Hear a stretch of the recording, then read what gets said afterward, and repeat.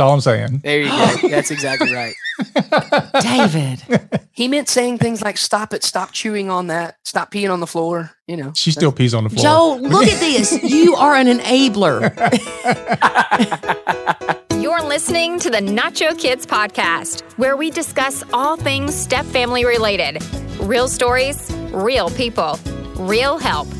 Your hosts are the creators of the Nacho Kids Method and the Nacho Kids Academy Step Family Coaching Team, Lori and David Sims. Welcome to the Nacho Kids Podcast, where we continue with our month of men. Dun, dun, dun, dun, dun, dun, dun, dun. Oh, not that kind. No. I just have this like Chippendales picture in my head when you say that. Okay, I'm really scared now, David. Because You're thinking of the calendar, Chippendales calendar or something. Yeah. When you say the month of men, for some reason I think of the calendars. I do. Hey, we could do a calendar like a year of stepdads. Mm-hmm. Oh. You could do a year of stepmoms and everybody like pulling their hair out and going crazy. Yeah. That'd be interesting. All right, add that to the list. we got enough going on. I know. Well, our guest today is Joel Hawbaker. Yeah, good job. You didn't have to say that. Well, he made a point of saying a lot of people call him Hall Baker, and it's not. I want to call him Hawbaker. You probably want to call him a lot of names. I do. Yeah, that's what I figured. We'll just go ahead and preface this with Joel had us on his podcast. Mm-hmm. There was a glitch, so he had to deal with us again. There was no glitch. He just wanted to talk to us again. Yeah. So we talked to him again. Well, you know, after spending an hour with somebody, the second time you're like, oh, I know them. So I guess he felt more comfortable with pushing my buttons. Does it take a level of comfortability to do that, though? It doesn't help you that he had a fellow button pusher on his side. Right. You. So there's a little bit of button pushing going on here, which I think that I make the comment of, I still don't like button pushers, but I'm married to one. So anyway, we're not going to get off on the button pushing topic because I'll start getting stressed and then I'll have to nacho David. I haven't even done anything yet. You're a button pusher. You don't have to do anything. Notice I said yet. Yeah. I know, because oftentimes it's the anticipation of the button pushing that is actually worse than the button pushing. The button pushing? The button pushing. Baton. Which, if you think about it, is exactly what a lot of people do in their blended relationship.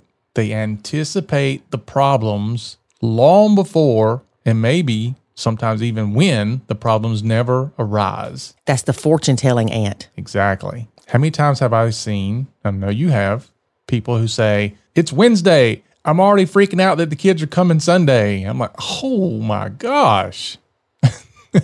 I used to do that. Oh, I know. We all have done it. But it is so unhealthy, and you're already setting yourself up to anticipate something that may not even happen. And honestly, when you're looking for it to happen, it tends to happen because you're looking for it. You're going to make sure it happens. Yeah, it's like, I'm going to prove myself right. I'll be wrong if it doesn't happen. So let's make this happen.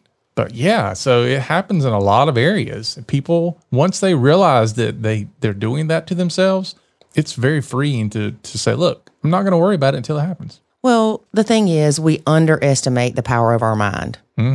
And we talk about that a lot in the Nacho Kids Bootcamp Challenge and the Change Your Stinking Thinking Challenge. But I still don't think people get a grasp on it.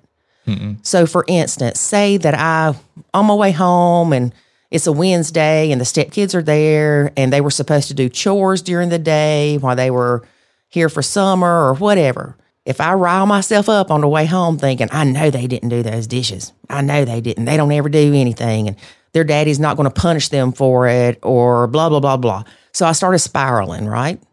Okay, you see how this turned into the dishes didn't get done, I'm assuming, to David's a crappy dad. I mean, all that happened in like a split second, right? Yeah. You walk in and sure enough, the dishes aren't done. That just adds gasoline to your fire. Okay? Which is why people look at you and go, why is she so crazy? Right. But I have learned, okay, and this is a trick, so take note. If you don't allow yourself to have those thoughts on the way home, okay? Just tune them out, crank the radio up, sing a song, call a friend, something. Don't think about the dishes. You walk in, the dishes aren't done. Are you mad? Yes. Okay, be mad. Walk away, put your stuff up, change your clothes, whatnot, whatever you do in your routine. Tell yourself, I know those dishes aren't done, and when I walk back in the kitchen, I'm not going to let it make me mad, okay? You walk back in the kitchen, you see the dishes, you feel that twinge. You feel that little man going, get mad, get mad, get mad. No, tell the little man to leave you alone, okay? Walk away. Do something else. You don't have to let the fact that the dishes did not get done by your stepkid ruin your entire night with your family. Mm-hmm. Question I would have, though, is if you expected the dishes to not be done and you got what you expected, why are you mad? Because you always have hope. But like, now, I want to make sure you understand what I'm saying. I understand that, but think about how crazy this is. If you get in life what you expect, then why does it upset you that you got what you expected? Change your expectations. Yes. Stop expecting other people to be you, because then they can't be themselves. I feel like we're going on a t-shirt rant here. But the point of, and I don't know if I'm conveying this properly, but if you go in with the mindset of, yeah, the dishes aren't done, but I'm not going to let it piss me off. Mm-hmm. You have the ability to do that. Yeah. You can't control the fact that the dishes aren't done. Right. Because they're not done. And you can't control the fact that David's not going to punish his kids for not having the dishes done by the time you got home. Right. I don't think I want to punish my kids for all the listeners, though. Come on, help me out now. Okay, I'm following you. Go ahead. Okay. What you can control is how you let these things affect you. Mm-hmm. I can go in, slam stuff around, do the dishes, chip a couple of plates in the process to prove my point, to let everybody know how unhappy I am. Then I'm not spending time with my kid because I'm a grumpy butt. I'm not spending time with Dave because I'm mad at him about the dishes. Yeah, but even more importantly, what you've done is you've taken the focus off of the problem, the dishes not being done, and you've put it on you and your attitude. Because I did the dishes in anger, right? Mm-hmm. Many people can just go, you know what? They're not done. Oh, well, it's going to take me 10 minutes to do them. I'm just going to do them so I can get them cleaned up. Yeah. Or if your significant other's home, that's when you go, hey, honey, can you help me do the dishes right quick? We got to talk about Joel, David. Yeah, Joel. Well, I'm setting up Joel's interview. Okay. So Joel is a stepkid himself. Mm-hmm. He is a teacher. Man. Mm-hmm. He doesn't have any stepkids, but he has 2 bio kids. Yep. That have an awesome stepmom because of Joel's lovely wife. Mm-hmm. I just realized something, David. What's that? Joel's lovely wife and I have something in common. That you're both married to button pushers. Exactly. I figured that was coming. I can bond with her. You don't even know her. I can feel it. I can bond with her. All right. Well, get her on the podcast because I would love to push her buttons. No. I want to see just how much Joel has trained and desensitized her to the button pushing. Well, we talked about this with Joel. I don't remember if it was on the first episode that we tried to do or whatever. But anyway, we talk about how the radio stations used to do like War of the Roses, mm-hmm. where they would send roses to somebody and the person would have to kind of guess who they were from. Mm-hmm. And it caught a lot of people being not faithful in their relationships. Ooh. And so remember you and Joel said something about calling people and seeing how long it would take them to hang up on you from you pushing their buttons. Yeah. Yeah. That wasn't part of this interview, but we did talk about that. We had a good time with Joel. Yeah. All right.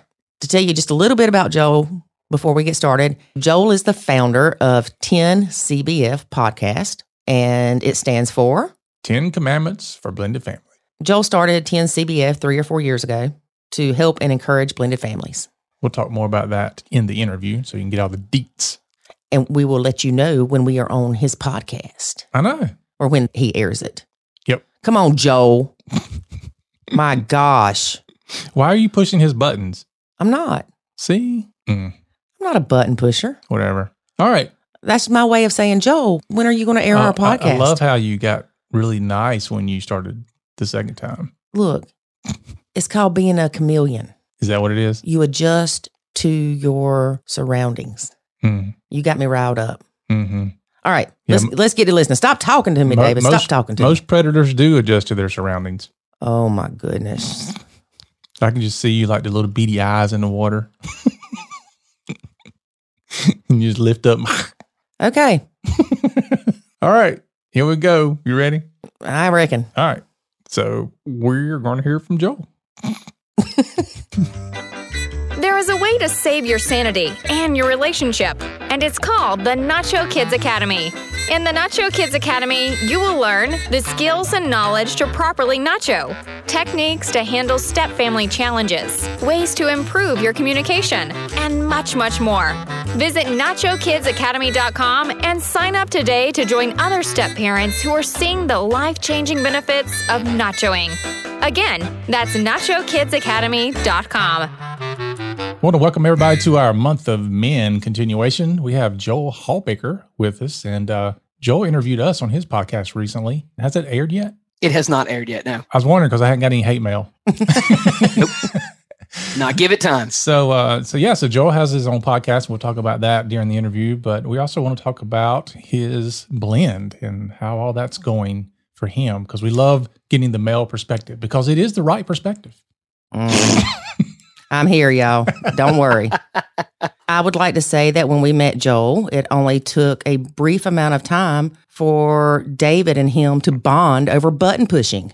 That's right. Mm-hmm. They are proud button pushers. Yep. Mm-hmm. So all you button pushers, I still think you are horrible people. Yeah. Joel and I may create a podcast. That's right. It's going to be great. It's going to be tips on how to push your wife's buttons. Yeah. How to push a stepmom's buttons. Oh, I don't want to do that. No. No, but that'd still be a good one to have. I don't even think that'd be real hard. Like, they've already got enough going on. Yeah. No, we do have the 10 things not to say to a stepmom. Mm-hmm. Oh, nice. If we do that, Joel, though, we'll probably have to do self-defense classes in between. Yeah. That's probably a good idea. Yeah. Or at least how to run fast. Something. That's exactly right. How to duck, Duck, tuck, and roll. Uh-huh. No, I didn't know you guys had that. Was it 10 things not to say to a stepmom? Mm-hmm. Yeah. That's excellent. I had never thought about that. I could write a book about things not to say to a pregnant lady. We need to talk because somebody in my academy is asking for that. Yeah. Oh, man. I'm telling you what. I learned the hard way things not to say to a pregnant lady in my first marriage. So, yeah. Well, we've decided, we had a lady recently and we were talking about things that she doesn't want her husband to say to her since it's not his first baby, but it's hers. I said, one thing that you probably need to tell him not to say is, well, my first wife just pushed it out like it was nothing. Yeah, don't make any comparisons. Like, that's never going to go well. No. And the thing about it is sometimes the wife will ask you to compare. Like they try to trap you with that. That's on par with saying, does this make me look fat? Yeah, you can't win there. All right, Joel, tell us about your blend. Are you for the listener? That was not hints at reasons why I'm divorced. Okay, it wouldn't surprise me, Joel. Telling you what.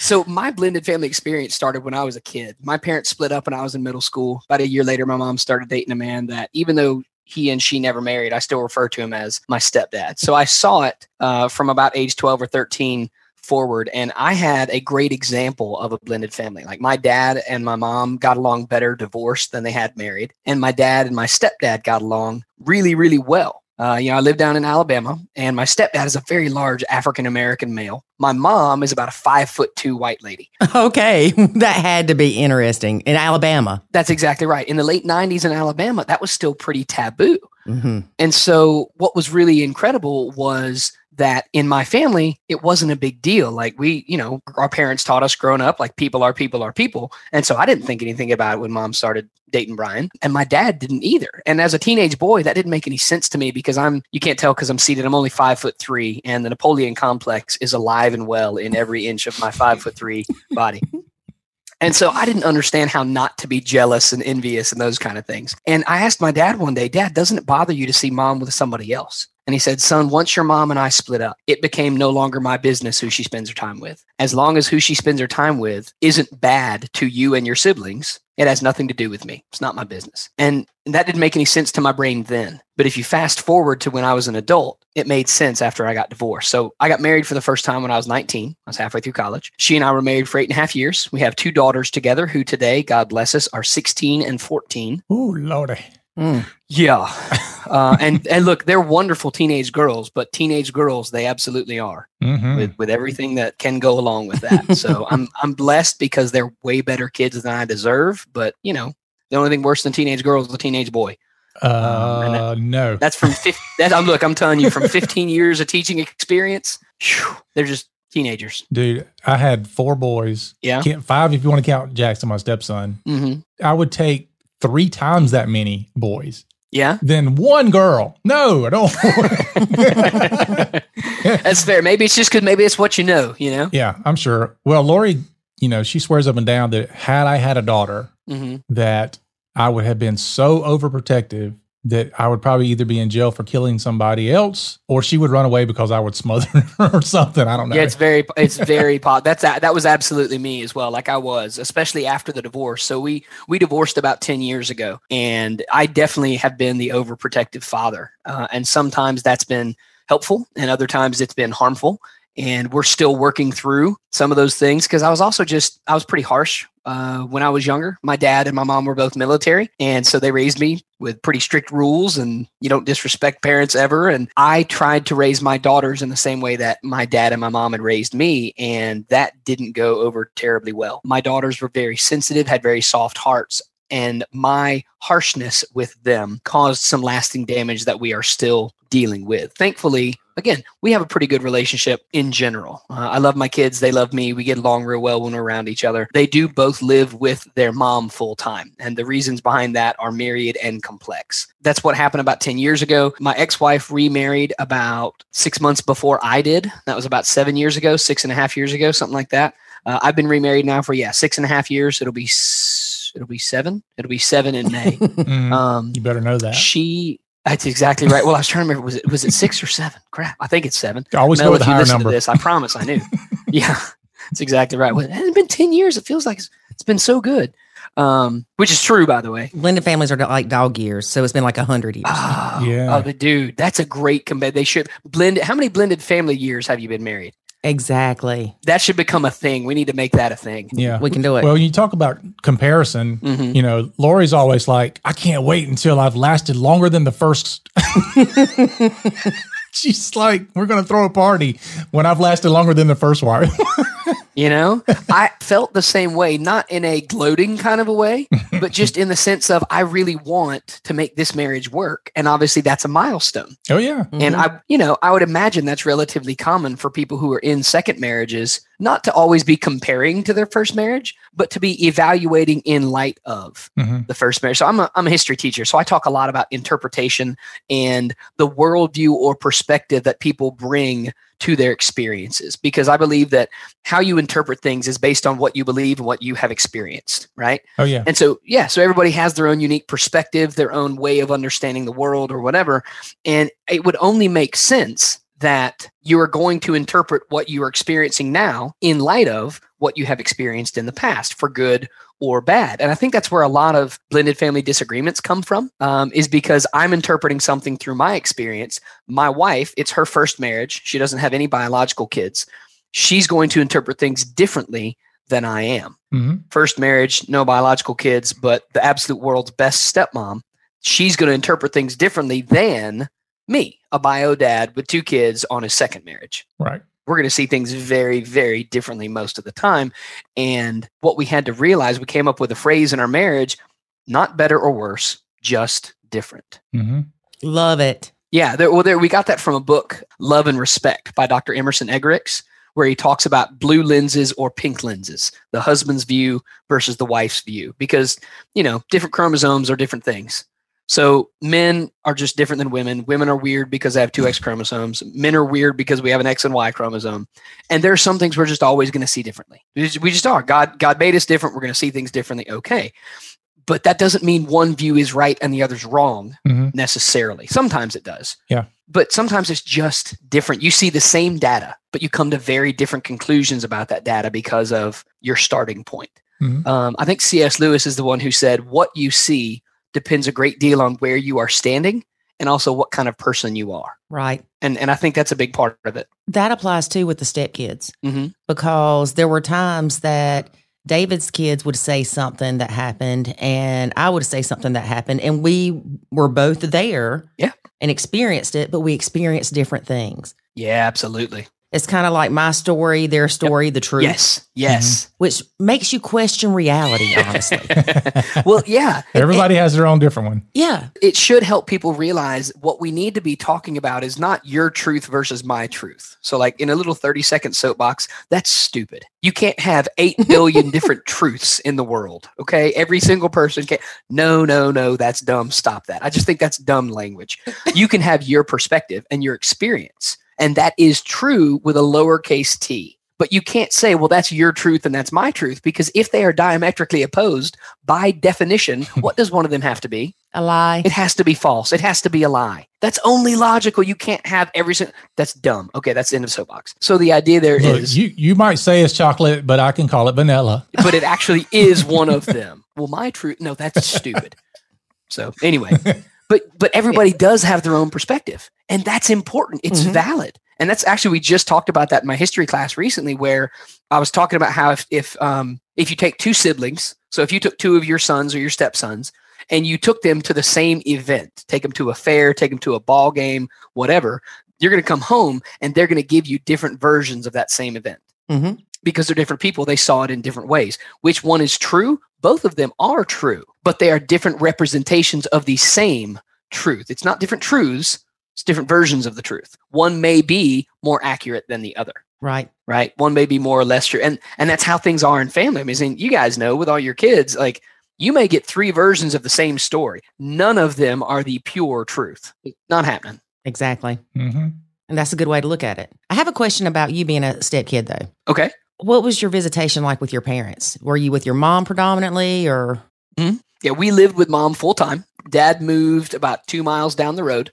We officially went over to Dad's every other weekend, but until I was of driving age, Dad came and picked us up for school every morning because the hours Mom and Dad worked, it actually worked really well. So we still saw Dad almost every single day for at least 10 minutes. And I thought that was wonderful because we lived with Mom. Dad came and picked us up at Mom's house, and then we would get home from school. It depended on the day, whether we had sports practice or choir or whatever else it may have been. Because at the same time my parents divorced, my older brother moved out and went to a boarding school. So I became the oldest kid in the house, but I was still only 12 or 13.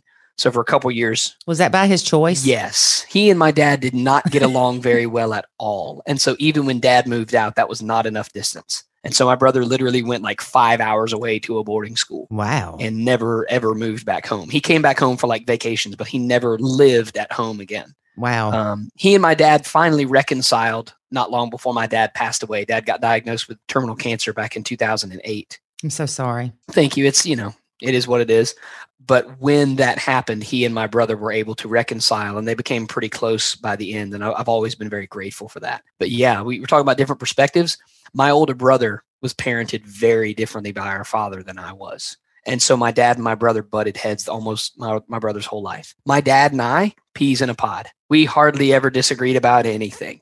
And that caused more problems between my brother and my dad because my older brother felt like I was the favorite kid. And so I could get away with more and I got special privileges. And whether that's true or not, I don't know. I didn't see it that way. I just I just knew my dad and I got along real well. Now, this is your full biological brother. Yes. Yeah. We don't have any step siblings or anything. Okay. Right. So this goes to show, even in a nuclear family, kids are not treated the same. Yep. And they don't have to be because every child is different. Like you said, you and your dad are like peas in a pod. Well, that's his truth.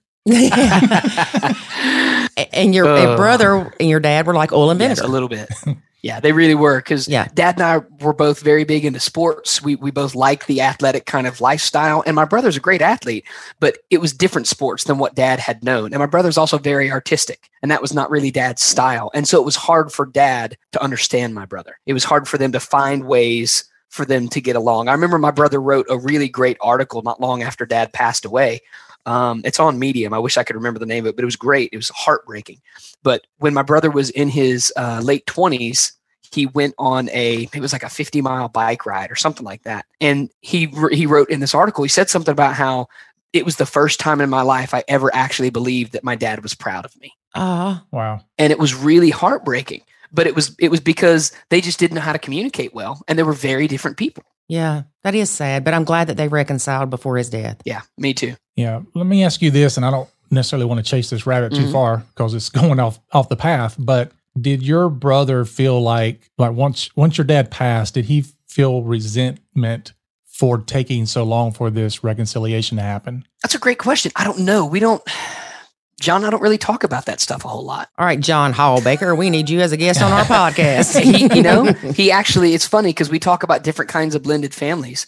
And obviously there's step families and there's adoptive families and there's foster families. And we have all of those in my extended family. My older brother and his wife have 2 daughters, almost the exact same age as my daughters. They also have a foster son who is 4 or 5 years old. And then my wife's older brother has 2 biological kids and another on the way. And they have 2 children who are adopted from overseas. Wow. So we have an adoptive family. Yeah, we have an adoptive family. We've got a foster family. We've got step families. We got all different kinds of blends, all in our very close family unit. Well, we got a dysfunctional family. Nice. I feel like that's all of them in different ways. That's awesome, and I don't mean to say but. That's great, but nobody cares. That's what she was going to go with. What I get for button pushing. Yeah. But do you hear people talk about, like, they'll compare a step family to an adopted family? Mm-hmm. That you can't compare it. Right. There are certain similarities in terms of, I would argue there's certain areas they overlap. Just in terms of, if this is not a biological kid, there are going to be issues that come along with that. Exactly. But you're exactly right. The dynamics are not going to be the same between an adoptive family, a foster family, a step family. Right. They're not. You're correct. They're again, if it's a Venn diagram, they overlap, but only to a limited degree. Mm-hmm. Did your stepdad parent you? Yes. He didn't. Again, they never married, so we didn't ever live with Brian, but we were around him a whole lot. And okay. So they didn't even live together. No, correct. They did not. Okay. But he lived here in town. We saw him all the time. He came to our sports games. And there were definitely times when he parented us. There were times when we were being less obedient or respectful to mom than we should have been. And Brian stepped in and helped out with those kinds of things. And I don't know how I got a younger sister as well. I don't know how she felt about that. I knew that I took it pretty seriously because I had a lot of respect for Brian, because he was basically just like my dad. My dad was 10 years older than mom. Mom was 10 years older than Brian. Dad and Brian were completely different in how they looked. My dad was like 5'10", 160 pounds, pale skin, red hair. Brian's probably 6'1", like 260, African-American guy.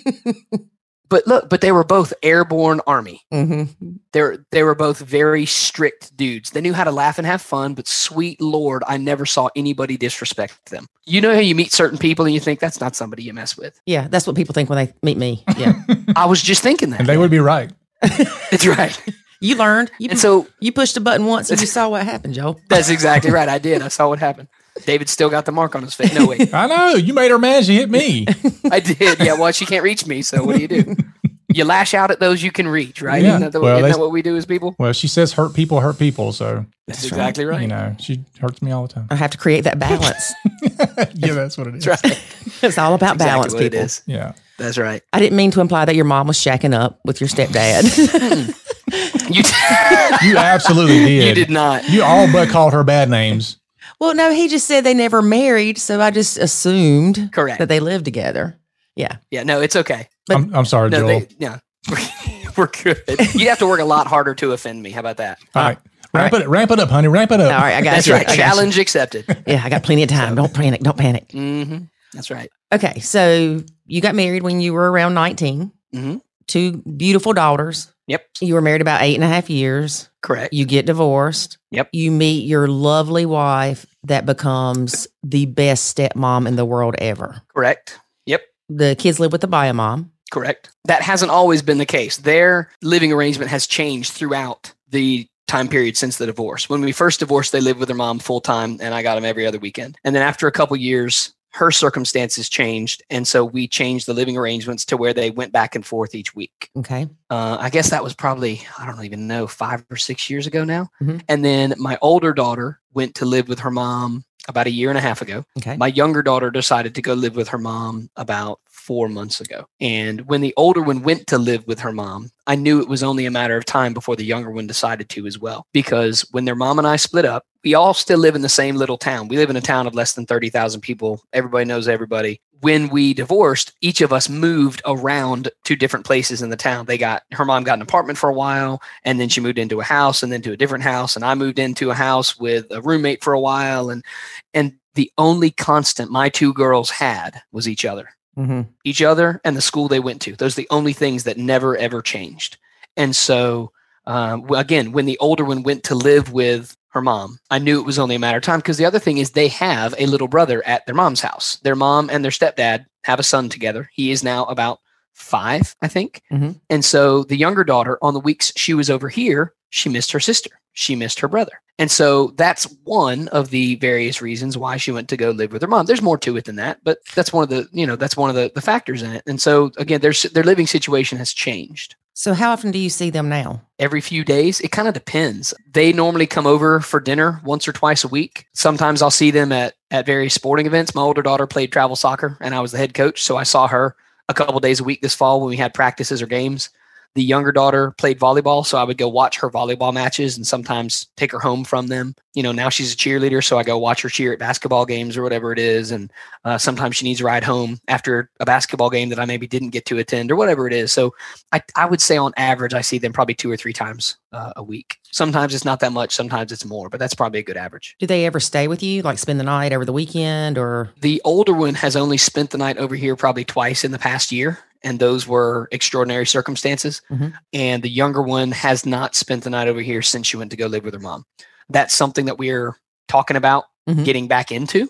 Because again, part of the reason too was we had some pretty serious breakdowns in our relationship. And a lot of that, not all of it, but a lot of that had to do with me being harsh with them when they were younger. Mm-hmm. And so they felt like what they needed was space away from me to work on some of their own emotional kind of things. Right. And so I'm trying to give them that. Now, I will fully admit I didn't like that when it first happened. Of course not. I felt like I was scapegoated a little bit, whether that's true or not. That's how I felt. On the other hand, if my daughters really do feel like they struggle to be around me, I don't want to force them into a situation that they feel like is damaging to them when maybe what they do need is a little time and space. Right. You don't want to make the relationship worse. That's right. I don't want to damage it now to where they don't talk to me till they're 30. Exactly. I miss them and I would love to see them every day. I'd love for them to spend half their lives here till they graduate and go to college. On the other hand, what I really want is I want them to call me when they need something 2 years from now or 5 years from now or 10 years from now. I don't want them to just not ever speak to their dad because he was harsh with them and didn't give them the space they needed when they were teenagers. Right. So it's trying to keep a long-term perspective, which is not always easy. No, it's not. So I have a question for you. Did you feel like your kids didn't want to live with you and your wife because, I don't want to say of your wife, but of the stepmom? No, it had nothing to do with her at all. It was, if anything, it was 100% me that they didn't want to live with. Okay. It had nothing to do with her. Again, one of the things I'm thankful for is that even when they moved out, it was hard it hurt us. Obviously, it's hard not to take that kind of thing personally. I don't want to live with you. On the other hand, they have always been consistently kind and respectful towards my wife. And I'm very grateful for that. Again, it's harder to maintain a closeness when they're not here, but they've been good to her, which I've appreciated. And she's always been, like I said, she is a saint. I'm telling you what, I don't know the official process for nominating people for sainthood. I don't know if Presbyterians get to do that in the Catholic Church. But if you can, I know somebody. So you can always buy a sword off of Amazon and knight her. That's true. So that's true. Do you knight women? I don't know, but you could start. How does that work? I know you can get a knighthood like Dame Judi Dench. Yeah. This girl that we know that was in the academy, she bought her husband some knighthood thing. So his name is legally, quote, quote, Lord Darcy. Nice. You should do that for me. I want you to call me Sir David Mix-a-Lot. I told my wife she can call me the Grand Poobah. There you go. Absolutely. Grand Exalted Poobah. I like that as well. That's fine.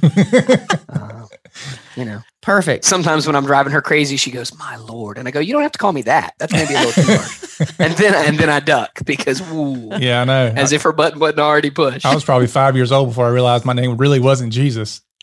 That's exactly right. Yeah. What is it? There was a comedian who used to say, till he was 10 years old, he thought his name was Stop That. That kind of thing. Yeah, I can't say what my mama said. I know. Yes, exactly. Yes, exactly right. You got to edit that out. She never knew if she was talking to her or the dog. That's all I'm saying. There you go. That's exactly right. David. He meant saying things like, "Stop it, stop chewing on that, stop peeing on the floor." She still pees on the floor. Joe, look at this. You are an enabler. Y'all see this brohood thing going on? Oh, let's get David out of trouble. I have to save my button pushing friend. That's a great phrase. My button pushing friend. That's better than some things you could say. Button pushing husband of mine. Yeah. That's it. That's going to happen now, David. Sorry. Yep. You're in trouble.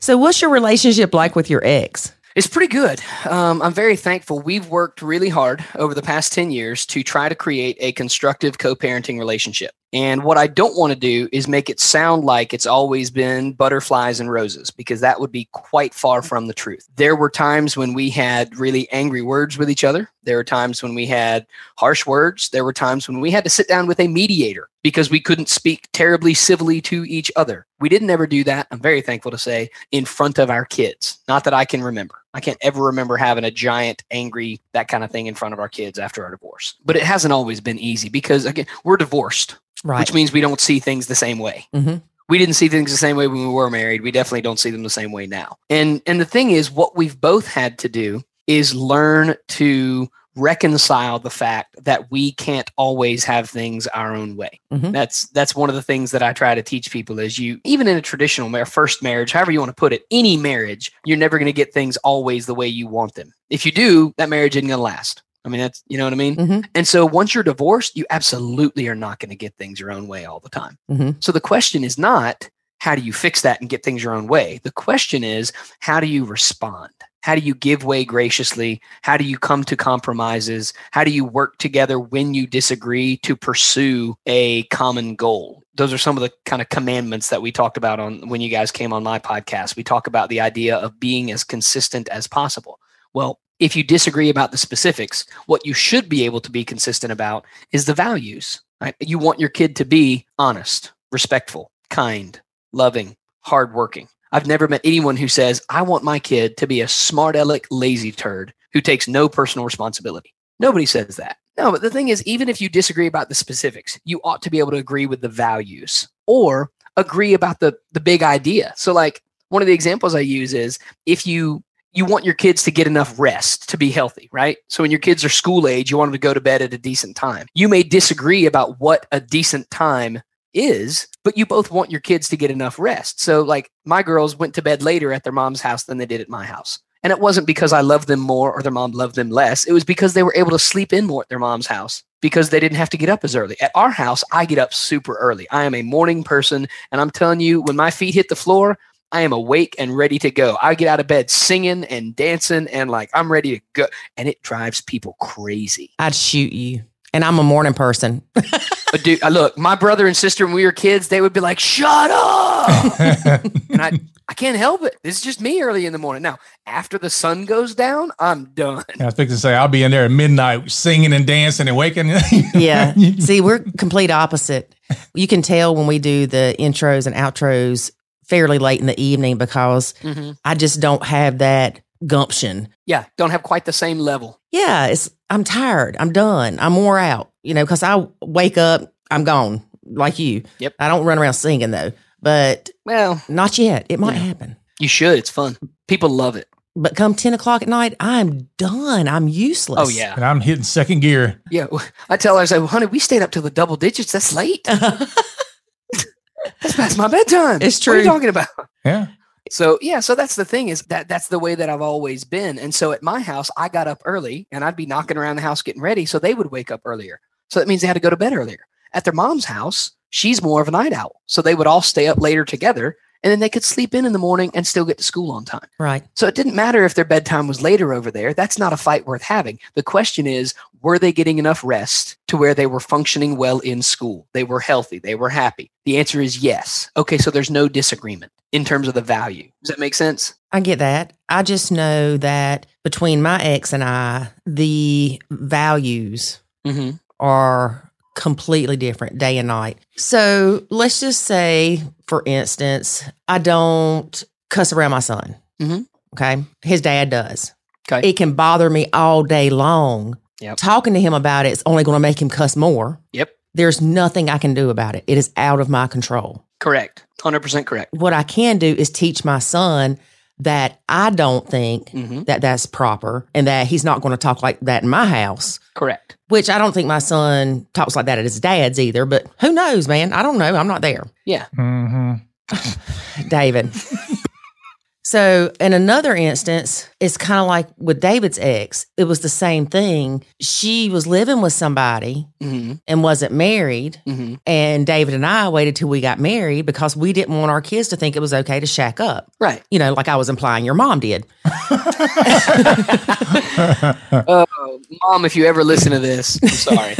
So again, there's nothing David could do about that. Correct. Yeah. Other than tell his kids without saying bad things about their mom. Right. Without bad mouthing them. Right. Just saying, I don't agree with that. Right. Right. We are choosing to do it this way, and here is why. But no, you did that. You're exactly right. All you can do is you can live the right way, or what you believe to be the right way, and set the good example. And you tell them, here's why we do it this way, because we believe this is the best because of X, Y, and Z, whatever your reasons are. And you're right. That's all you can do. That's another one of the commandments that we talk about is model maturity and wisdom. Yes. What does that look like? For you, maturity and wisdom looks like we don't use foul language in this house because we believe that if you can't get your point across without using profanity, you just need a better vocabulary.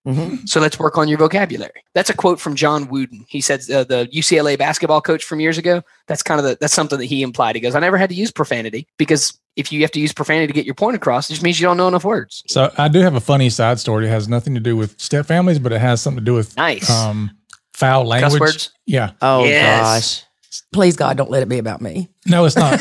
It's actually, I tell you the story about when my kids cussed the first time. It's fun. We'll get that. I had a doctor I was dealing with one time. There was a client of mine I was building a website for years ago. And basically the short of it was that the doctor's son was heading up the project, telling me how he wanted the website built and all that. And we got to the very end of the project. The doctor steps in and says, I don't like any of it. Start over. And I was like, no, I'm not starting over unless you're going to pay double. Right. And so he's like, no, I'm not paying you any more. You didn't do it the way I wanted it done. You know, he just goes on. And I'm like, well, sounds to me like you need to hire somebody different. And he proceeds to cuss me up one side and down the other. I mean, it was so bad that I was like laughing inside. I was like, I've never been cussed out this bad. This is actually entertaining. Well done to you, sir. I know. And I'm sitting, he's just getting it. And I remember I was at like an athletic shoe store or something. I was picking out shoes and I was like, dude, this guy's ripping me a new one. And were you on the phone with him? Yeah, I was on the phone with him. So he goes on and on and on. He for like 2 solid minutes, and he finally stops. And I said, you know, it's amazing and yet sad that you have a doctorate degree and your vocabulary is that bad. That's right. Yep. And I said, anyway, I'm not changing my mind. So bye. Yep. Yeah. But fun. It was funny. Yeah. And to be fair, listeners, please don't hear me trying to be holier than thou. There are plenty of times when I've said words I should not have said. I'll be the first to admit that. My son will tell you. Yeah. No, well, he exaggerates too. That's a whole nother perception. Wait a minute. Children exaggerate? Yes. My kids would never do that. The students that I teach would never do that. Did you know that if you said, I'm pissed off, it's as bad as saying the F-bomb? I did not know that. According to my son, it is. Well, did you also know that if you don't cook a 5-course meal every day, that you're actually starving the kid to death? I did know that. Yeah, I did. Or if you don't buy them fast food every time they demand it, then you're just a terrible parent. Yeah, and God forbid, don't buy those high sodium frozen meals for them to eat. No, absolutely do. My son told the doctor that I'm killing him with high sodium frozen meals. Yeah. Nice. That's right. Exactly. Yeah. We talk about that in class all the time. I'm like, the kids ask me, like, do your kids get an allowance? I'm like, yeah, I allow them to go to a private school that I pay for. I allow them to eat the food that I bought. I allow them to wear the clothes that I paid for. They get an allowance. Oh, I love that, Joel. You just got a brownie point back from the button pushing. That's what I'm talking about. All right. So tell us about your kids cussing. I can't miss that part. So my younger daughter grew up like a lot of little girls do. She thought she was a Disney princess. Okay. And so one day she's probably 3. She's sitting in the bathtub and like 3 inches of water splashing around. I'm in the next room. I'm folding some laundry or whatever. And she's pretending to be Cinderella. So, you take a washcloth and get it wet and try to stick it to the tile side of a bathtub. Mm-hmm. And for whatever reason, that fascinates kids because it sticks to the wall and doesn't fall down. Yeah. Well, she's sitting there and she gets it wet and she's sticking it, would fall down and you hear it splash, and she tries to stick it and you hear it fall down. And one time it fell down and you heard from the bathroom, you just heard her go, damn it. and I walked in the bathroom and I looked at her and I said, baby, what did you say? And she went, her eyes got real big and her mouth got real pursed, and that look on her face where she went, I don't know, but that wasn't right. Obviously something I should have said.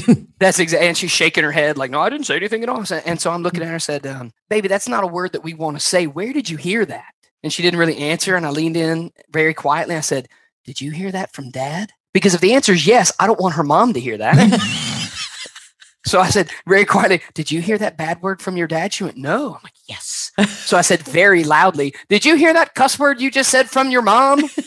And she goes, no. And I thought, well, crap. I said, well, did you hear it from Grandpa? Because my dad was still alive then and he was military. So that was part of his vocabulary. And literally the week before, we've been driving in the car. We're driving down the road and Dad says something about shit. I said, Dad, Carly's in the backseat. He went, right, damn it, sorry. This is not helpful. Right.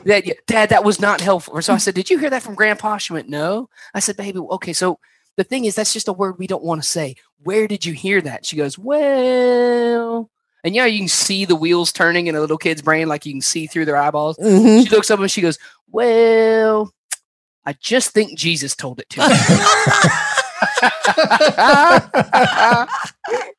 And I said, no, baby, I am quite confident he did not. She went, yep, he did. Jesus told it to me. That's hilarious. So you can, at least, if nothing else, she's been paying attention in Sunday school. So I guess that's good. Yeah. That's probably where she heard it. That's exactly right. Because she probably was like, God looked at Moses and was like,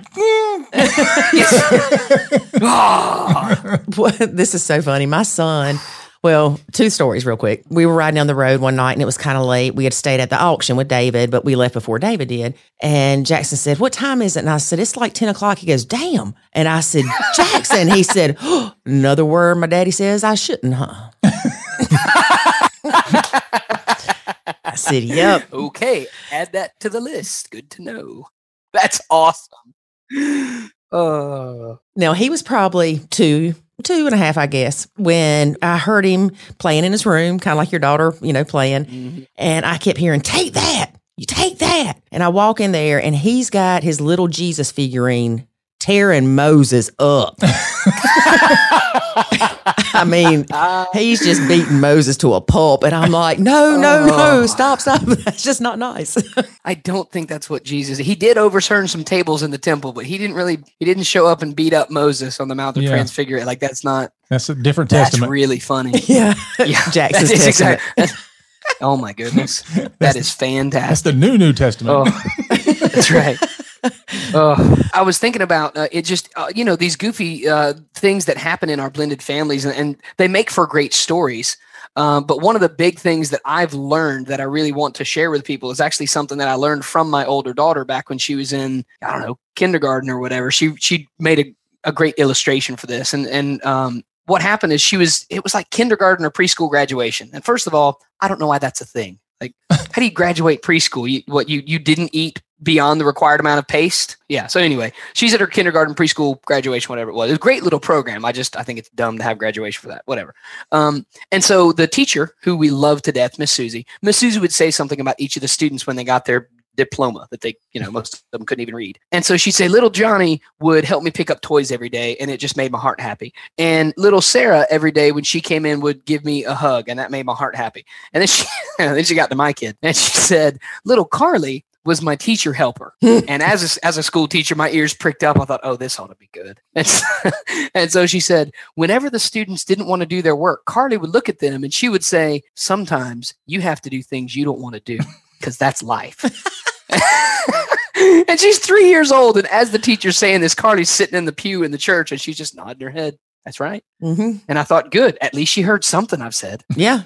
Because she heard that every day of her life. Her and her younger sister both. Baby, I need you to pick this up. I don't want to. Did I ask? Yes. Sometimes you got to do stuff you don't want to do. Pick it up. Well, in blended families, you have to do things you don't want to do. Mm-hmm. Is it going to be unfair? Yes. Are you going to get the short end of the stick sometimes? Yes. Can you do anything about it? Probably not. Tough luck. Right. You just got to deal. You got to make the best of it. That's all you can do. And the sooner you accept that, closer you are to being happy. Right. Or happier or less miserable. That's what we say. Once you stop trying to be a nuclear family, life gets better. Yeah. Quit trying to be something you're not. Yep. Agreed. And it's okay not to be a nuclear or traditional family. Right. It doesn't mean that you're tainted. Right. Yeah. It just is different. And how about what I'm hoping for is that in the next generation, there won't be quite such a stigma around blended families. Now, obviously, in a perfect world, people wouldn't get divorced. Now, there would still be blended families because of a partner passing away and leaving someone as a widow or a widower.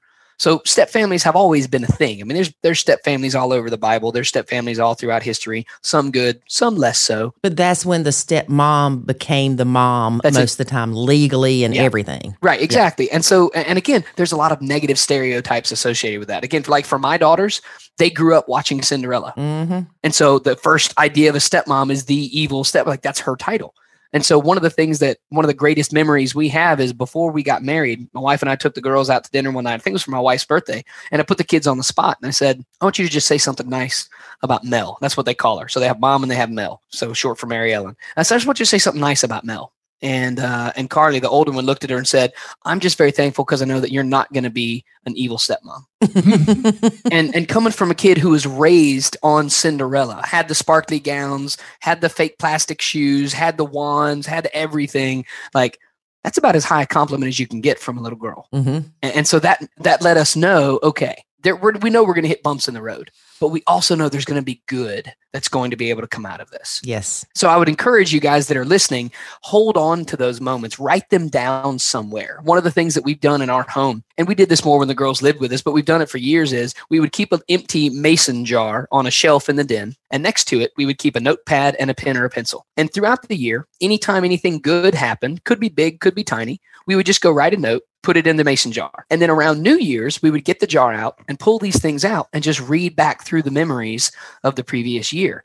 And some were sweet and some were a little bit sad and some were bittersweet. Some of them were just hysterical. And it was a great way to remind ourselves that, okay, we had some great moments in the past year together. We had some wonderful time. And a lot of them were things that we had already forgotten about. But when you read it, it was like, oh my goodness, that was so much fun. I hope you kept all those. We do. My wife put them in a file somewhere. Yeah, we've got good. Them. But it's just it's a simple thing, but it's a great reminder that, listen, on the days when life is hard and it sucks and it hurts, go back and look at the positive things. So like right now, my younger daughter and I are struggling. I'll just be completely honest and vulnerable with everybody listening. And my daughters, if you listen to this, I know that you know, but I'm going to tell you anyway, I love you always, no matter what. But we're struggling right now, my younger daughter and I. Okay. On the days when I'm struggling, one of the things that I'm very thankful for is a gift that I was given years ago that it's actually on my desk here where we're doing an interview. It was a Post-it note that my daughter wrote to me that my wife had made into a coaster. And so I put my coffee cup on it. And it's a note from my younger daughter. And it says, I love you, Daddy. And you too, Mel. You are both great. Lou. Oh. Even on the days when she just doesn't want to speak to me, I know that there are times that my daughter and I get along really well. Most of the bookmark, I read about 6 books at a time in different rooms of the house. Almost every bookmark I own is a note from one of my kids or from my wife. That's beautiful. That's what I use for bookmarks because it's just a way to remind me on the days that suck, I know that my kids love me. I know that if they don't like me right now, they did at one point and they probably will again at some point in the future. And so again, I want to encourage you guys, keep those reminders. I'm so glad you have those reminders. The reminders I have from my son are Post-it notes that say, I eat dog crap. That's fine. That's just as good because you can use that as blackmail as he gets older. He put it on my desk one day and now it's taped up on there with duct tape. Nice. So he's saying you do, or he's saying he does? I was not asking. Okay. That's all I got to say, but it's still up there. That's fantastic. There's no telling with him. He unfortunately does things because I do it. Uh-oh. He has learned that there is a certain enjoyment out of getting certain reactions out of people. The hereditary button pushing.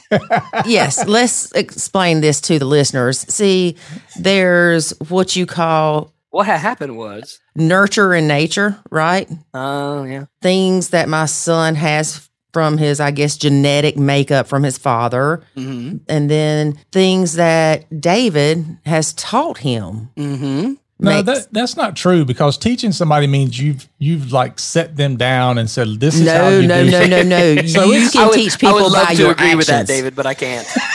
I would right. love to back you up on that, but I cannot. All right, so thanks for joining us today, Joel. And, Man, I thought it was going to be Lori that cut me off. All right. Well, I owe my wife $10 now. All right. Good to know. It is important for us to remember those good times. Yeah. But as you're saying that, I'm like, oh, that's great. I'm going to share that with my group, if that's okay with you. Please do. That's something that they can do, is have, a good moment jar or something like that. And that was 100% my wife's idea. I'm not that creative or intelligent, so We know that. it's good. That's good. Okay, so I'm thinking about this and I'm like, yeah, that's great. I'm going to tell, the people in my Facebook group, that's something good that they can do. Yeah. So when they are struggling and want to go hide in the closet or run away and sell goat cheese on the side of a mountain, Right. they'll have those things to bring them back. Yep. And I'm thinking, if we would have done that with David's kids, I cannot imagine what crap we would have found in that jar later. Right? Because a few of them are button pushers. Yep. I can see something like Lori yelled at us Right. in there, almost like a complaint jar. It turned into a complaint jar. A little bit. But again, in the long term, though, it would still be, because looking back now, it'd be funny. Yes. Because you look at it and you go, Lori yelled at us. I probably said, go clean your room. That's probably what actually happened. Yeah. But they wrote down Lori yelled at, you know what I mean? yeah, honestly, I already feel a bit sorry for my son's future wives.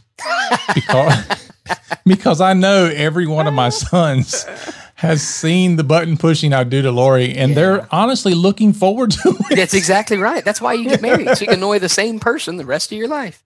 Learn how to do it better. So Joel, I may have told you this on your podcast, but my oldest son used to say all the time when he was younger that he was writing a book on the 101 things not to say to your wife. Nice. Every time I would say something to Lori that was Caused a great reaction. Button pushing.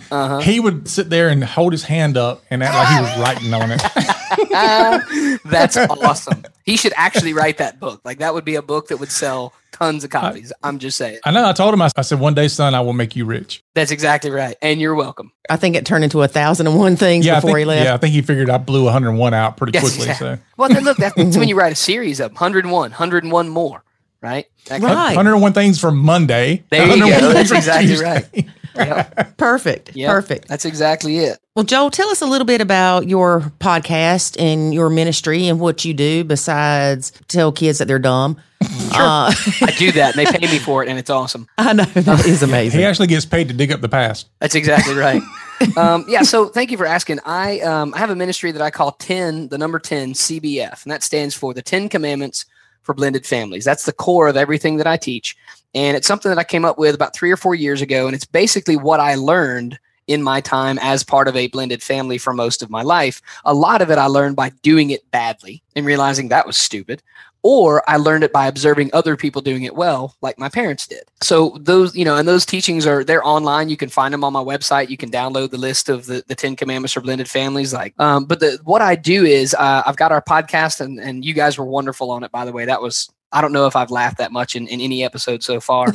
But the podcast is aimed at helping and encouraging all different kinds of blended families. And so what I do each week is I interview experts about their experience in blended families and what they do and which of the 10 Commandments they feel like people do the worst or which ones they struggle with the most. And it's fun because I've gotten lots of different answers because, again, different people see things differently. And so the whole point of the podcast is to encourage blended families by providing them with other resources that they can check out. Because again, just like with doctors or teachers or whatever, some people you just click with. and other people you meet, you kind of go, I mean, they're a nice person.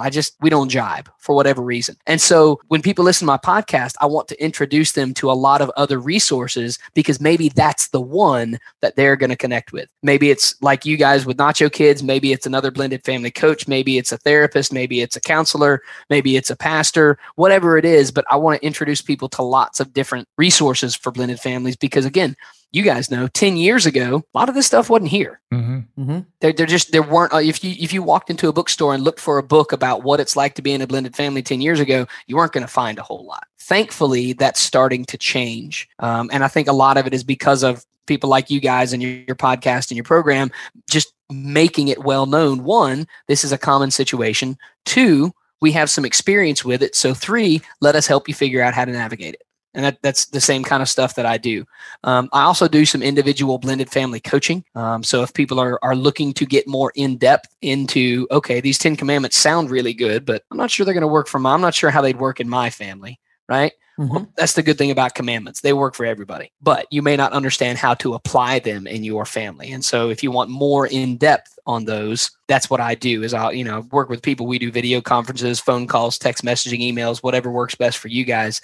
And I provide people with some blended family coaching. I also am very blessed. I've been able to speak at various events, National Head Start Association, different church conferences, marriage, that kind of stuff. Because unfortunately, if you look up, any 10 random marriage conferences online, almost none of them are going to have a specific speaker who talks about blended families. And as you guys well know, what works in a first family does not always translate well to a blended family. And so you have all these couples who are remarried who go to these marriage conferences and they're only getting about half out of it what they should, because everything they hear is like, well, that sounds really good, but that would have been good to know in my first marriage. A little bit late for that now. Can you help me with this one? And so most conferences don't do that. And I'm not sure why, but I have a suspicion. My suspicion is if you're having a marriage conference, you don't want to seem like you are supporting divorce. And so if you have a conference that's aimed at marriage and you say, we have this speaker who's specifically going to talk to blended family issues, it's almost people are going to assume that you think divorce is a good idea or something like that. And because I've had churches tell me that when I've said, I'd like to come to your church and do this presentation, they go, we don't really want you to come do that because we don't want to seem like we are endorsing divorce. I'm like, have you asked your congregation? 40% of the people in your church are in a blended family, whether you know it or not. No, they don't want to talk about it. Yeah, you don't have to endorse divorce. It's already here. The question is, are you doing anything to stop another one from happening? No. That's the answer. And unfortunately, at a lot of churches, the answer is no. And that's where I try to talk to the pastor and we talk about our theology and I talk about my own. I end up having to share my story a gajillion times because every single church wants to know your theology and wants to know your stance on marriage. And that's totally valid. I get that. You want to protect your flock. Totally good. But at some point, I think America's churches are going to have to understand blended families are here and we need to be helping them, not just pretending they don't exist and hoping that our marriage ministry also works for them. Yes. Because spoiler alert, it doesn't. Preach, Joel, preach. If it did, we wouldn't have 40% of our congregations who are already divorced and remarried. Exactly. That's a lot of what I do. You are not the first person that I've heard say that about the churches. Yeah. To be completely fair, like I'm a lifelong Christian. I teach at a small Christian school. I'm thankful for my salvation in Jesus Christ. But I do think that's one big gaping hole that a lot of American churches have in their ministry. And a lot of times they don't want to have speakers or conferences that are about things that aren't really positive. Correct. So they don't want a bunch of divorced people that are remarried up there complaining about their stepkids. Right. Yeah. Even though the end goal is to teach them that there can be success and there can be a blend and it can be better than you thought it would be, but different. Yeah. And that's what a lot of the people in the congregation need to hear. Mm-hmm. Yeah. But you're right. Churches a lot of times don't want to do that. Unless you've been in a blended family though. Yeah, you don't know. Well, you probably think we already have something for families. Right. That's exactly right. We're already doing a family conference. That's Why do we need to do something specific for blended families? You're the same, right? And so they don't know. Yeah. And that's one of the things that I share with people when they are getting remarried, I tell them, listen, you need to find someone to do your premarital counseling who has worked with blended families. Because again, no offense to any pastor, therapist, counselor out there, but if you don't have any experience with blended families, you're not actually going to be that much help. I'm not saying the pastor has to be divorced and remarried. What I am saying is that pastor should have some experience with helping blended families with their specific family issues. So like when my wife and I got married, our pastor is still married to the same lady that he married 30 some odd years ago, right? But he has worked with lots of other blended families. And so this is a great resource I recommend to everybody. The first thing he gave us was Ron Deal's book, The Smart Step Family. And so that was our premarital counseling, was to read that book together, a chapter at a time, talk about it.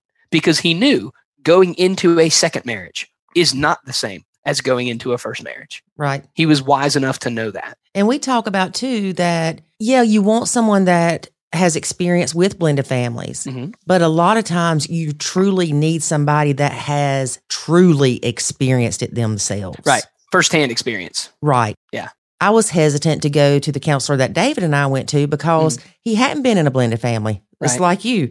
He was a preacher. He'd been married to his wife for umpteen number of years. Yeah. And I was like, I don't know. I don't know if he's going to get it. And that's where you just have to be careful, because I see both sides of that. Because I've had that exact same conversation. And actually I wrote about that in a leadership book that I wrote years ago. There's a difference between experiential knowledge and book knowledge, right? And it's not that one is necessarily better, because there are certain things that, yes, you may only learn through experience. You can't learn how to hit a baseball by reading a book about the physiology of hitting a baseball, right? It's very different to look at a diagram versus standing in the batter's box. Yeah. I heard a quote recently that you can only impact others to the degree you've been impacted. And so I've thought about that, and I think that might be a good measure that people can use. You can tell pretty quickly, has something impacted somebody's life to a degree that you feel like they can turn around and impact yours. Right. Right. Yeah, that's a good phrase. All right. So, Joel, you asked us 3 questions. Uh-oh. Yeah, the ones you shot down. Oh, my goodness. Did she ever? Man. Yeah, she was cruel. Ooh. Well, I thought you would at least change them up since it was a retake. No, I didn't want to do that. That sounds like a lot of work. He has a standard. He's following a format. Now, I asked the same questions for all of season 1 and season 2. I'll probably change it up after that. We'll see. I suggest you do. So do you have questions? I do. But mine are pretty bad. That's all right. Because I tried to think of them as we were talking, which means I was multitasking, which means I was only halfway doing both things. Yeah, you were halfway is not the term my father would have used. So what would be your favorite or your dream car? Oh, man. 1966 red Ford Mustang convertible. There you go. My first car was a 68 red Mustang that my dad and I bought together. And I loved that car. And then I sold it when my first kid was born because my wife didn't like the idea of a car seat in the back of a 35-year-old automobile. Okay. What's your favorite food? Buffalo wings, specifically from a restaurant in town here called Jefferson's. Oh. That's why I asked you about buffalo wings versus boneless nuggets, which are not a real thing.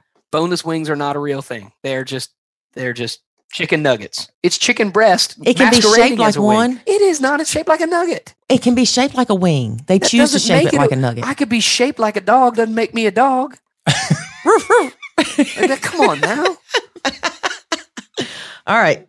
And I'm leaving the last question impromptu, David. What? Asking the third question. You want me to just come up with something? Yeah, I did. I'm not prepared for this. Favorite dog? Favorite breed of dog? Anything bull associated, pit bull, bulldog, whatever. Like we have 2. We've got a pit bull mix and a bulldog mix, and they're both bull mastiff. We do not have a bull mastiff, but that would be awesome. That dog would be bigger than I am. Now, what is it? What is your spirit animal? There you go. Yeah. What's your spirit animal? My spirit animal is my dog Bruiser. He is a bulldog mix. He's got scars all over him. He slobbers when he drinks. Oh. He's not terribly well mannered. When he is sweet, he is a wonderful dog. When he acts like a fool, you just want to put him in the backyard for about a month. Mm-hmm. And like we got Bruiser a couple years ago, and we almost got rid of him. And that's terrible because he's a rescue dog. And we said, if we get a rescue dog, we're never getting rid of them no matter what. He almost drove my wife crazy. We had to go immediately sign him up for obedience classes. And I cannot tell you how much I identify with that dog. So did she send you for obedience classes too? Oh, I took him. It was for both of us. Okay, good. It was for both of us. Oh, yeah. So it helped your marriage a lot. It really did. And it honestly, it truly did. It helped because he was less awful and because I was less awful. And so we were less awful together. That's great. But I'm telling you, Bruiser is my spirit animal. Well, Joel, how can people find you? Thank you for asking. You can find me on my website at Joel W. Hawbaker. That's HAWBAKER. JoelWHawbaker.com, reallifeleading.com, or stepdadding.com. You can also find me on social media on Instagram, Facebook, Twitter, and LinkedIn, just under my name, Joel W. Hawbaker. Or you can find the podcast called 10CBF. You can find that on Anchor, Spotify, iTunes, whatever.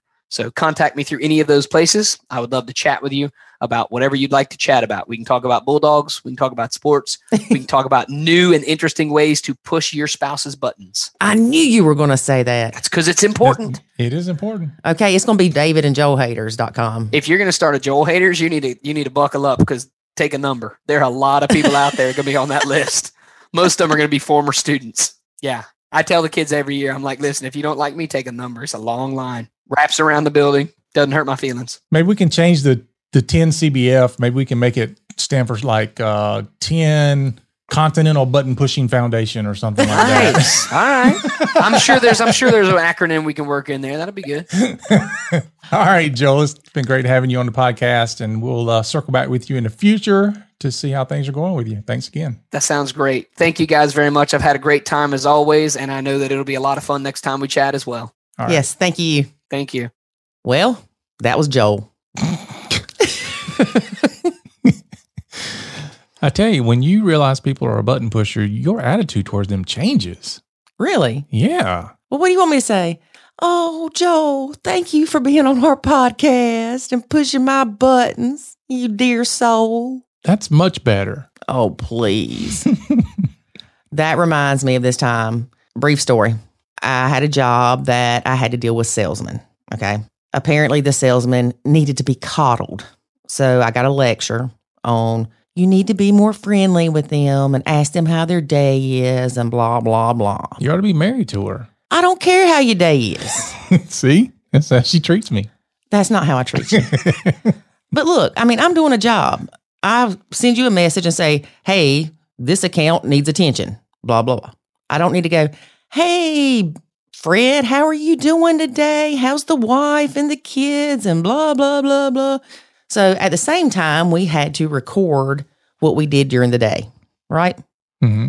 So on my time, I would put 30 minutes wasted coddling salesmen. And then at the end of the day, I would put 15 minutes wasted filling out this stupid sheet. It didn't take long and then let me quit coddling the salesman. You need sensitivity training. Look, I'm very sensitive. I am. I'm short and to the point. Okay. Right, David? I'm hurting myself right now, biting my tongue. Okay. So if you reach out to me and say, hey, Lori, how are you doing? I'll be like, fine, how are you? I mean, I don't ignore people. Yeah, but that goes down the whole avenue of why ask somebody how they're doing because you know you don't give a crap anyway. That's not true. I won't ask you unless I really care because I'm not fake coddling nobody. But most people walk by and you're like, hey, how you doing? Funny part, I love this part. Like when you pass somebody in the store and they don't stop. They just go, hey, how you doing? And they keep going. It's like, that is so funny to me because they're asking you a question as they don't stop for the answer. Well, I remember we had a German intern and she said, I need to ask you something. And I said, okay. She said, when people say, how you doing? Do they want an answer or no? I said, no, they don't. Yeah, just say fine. She said, okay, I wondered because they say it as they're running by. Yeah, exactly. Mm-hmm. And, and if you say, like if somebody says, how are you doing? And you go, well, let me tell you, my weekend was pretty bad. I mean, you want to see somebody run? It's almost like we ask with the expectations that the response will be good. You? I think it has, at least in the South where we're from, it has become just a salutation. It's just like saying, hi, hello. How you doing is just saying, hey. There's how you doing? There's no expectation of a response. In fact, oftentimes there's not even one wanted. Right. It's just that. So I can see how confusing that is, but yeah. Yeah. But if I ask you how you doing, let me properly say that, how are you doing, then I mean it. Or the more modern version of that, hey, what's up? Yeah. Nobody cares what you're up to. Or the more modern version, yo. That's the abbreviated version. That's my kid's version, yo. Which is short for, what have you been up to? I hadn't seen you in a while. Tell me how you doing, but I really don't care. Please don't tell me that. Exactly. So this is kind of a warning to people. If you are thinking about joining the Nacho Kids Academy, I don't coddle. No. We aren't there to make you feel all rosy about things that you're doing that are destructive to your blend. Mm-hmm. Or to yourself. Or to yourself, yes. We are here to help you. Mm-hmm. Now, granted, we're not going to cuss you out and make you feel like scum. Nope. Well, think about it. We're blended family coaches. You take any successful business person, successful athlete, they have coaches.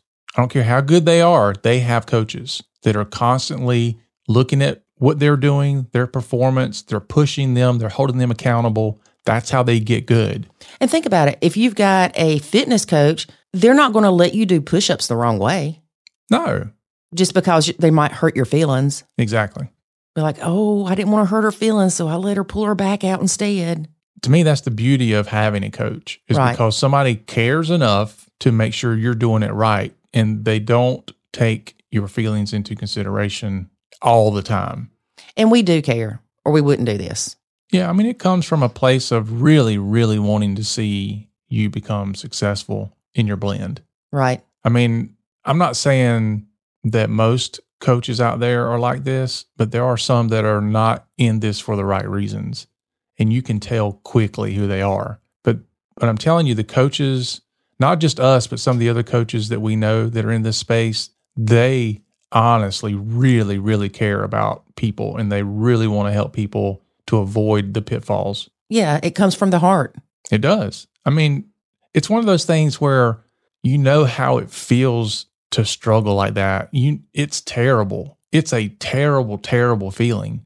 And when you have some degree of understanding of, I can help other people avoid that, you feel compelled to really want to keep people from doing it. Mm-hmm. I mean, I don't know any other way to describe it other than, you can see how somebody's in pain, and to not reach out and try to help them just seems wrong. Right. So that's our speech on Lori not being a coddler. I bet Joel doesn't coddle. Joel doesn't coddle people because he tells his kids at school that they're dumb. I don't think that's exactly what he said. No, I think he does tell them that they're dumb.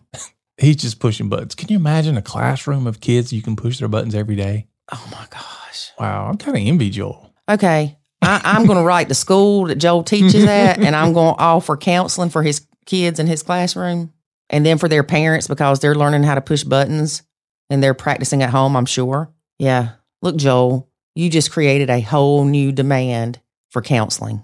We should start the Button Pushers Academy. There you go. To teach people how to button push. No! To teach people how to not be controlled by button pushers. All right, folks, that's our show for today. Yeah, I'm tired now. I can see it in her face. Join us next week for another show. Is there another men's thing coming up? All right, join us next week when we have another man for the month of men on the podcast. So remember, for Lori and myself, life is good when you nacho. Thanks for listening to this episode of the Nacho Kids Podcast. Find us online at nachokids.com. Until next time, remember, life is good when you nacho.